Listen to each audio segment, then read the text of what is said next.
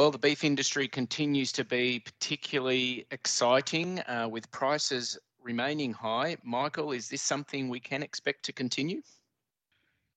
Thanks, Mark. As you say, will beef prices stay high? If we could put that in a nutshell, our prediction is yes, but likely to perhaps soften from the record peaks they've been at. As you said in the introduction to all commodities, it is one of the best seasons we've ever had. Things are in a great place, and not the least for beef.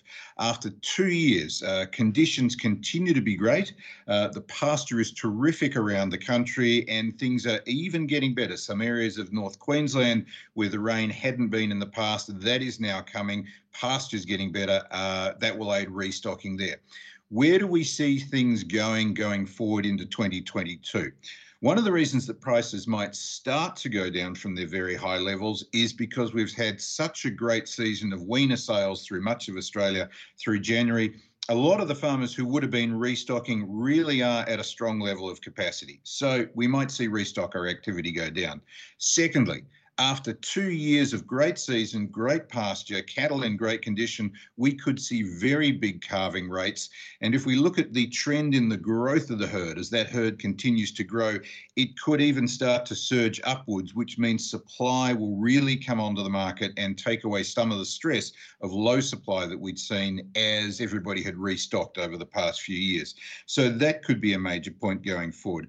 That will mean that restocking activity might start to go down, but because domestic demand for beef remains strong, and particularly because global demand for Australian beef remains strong, we could see the feedlots particularly be active.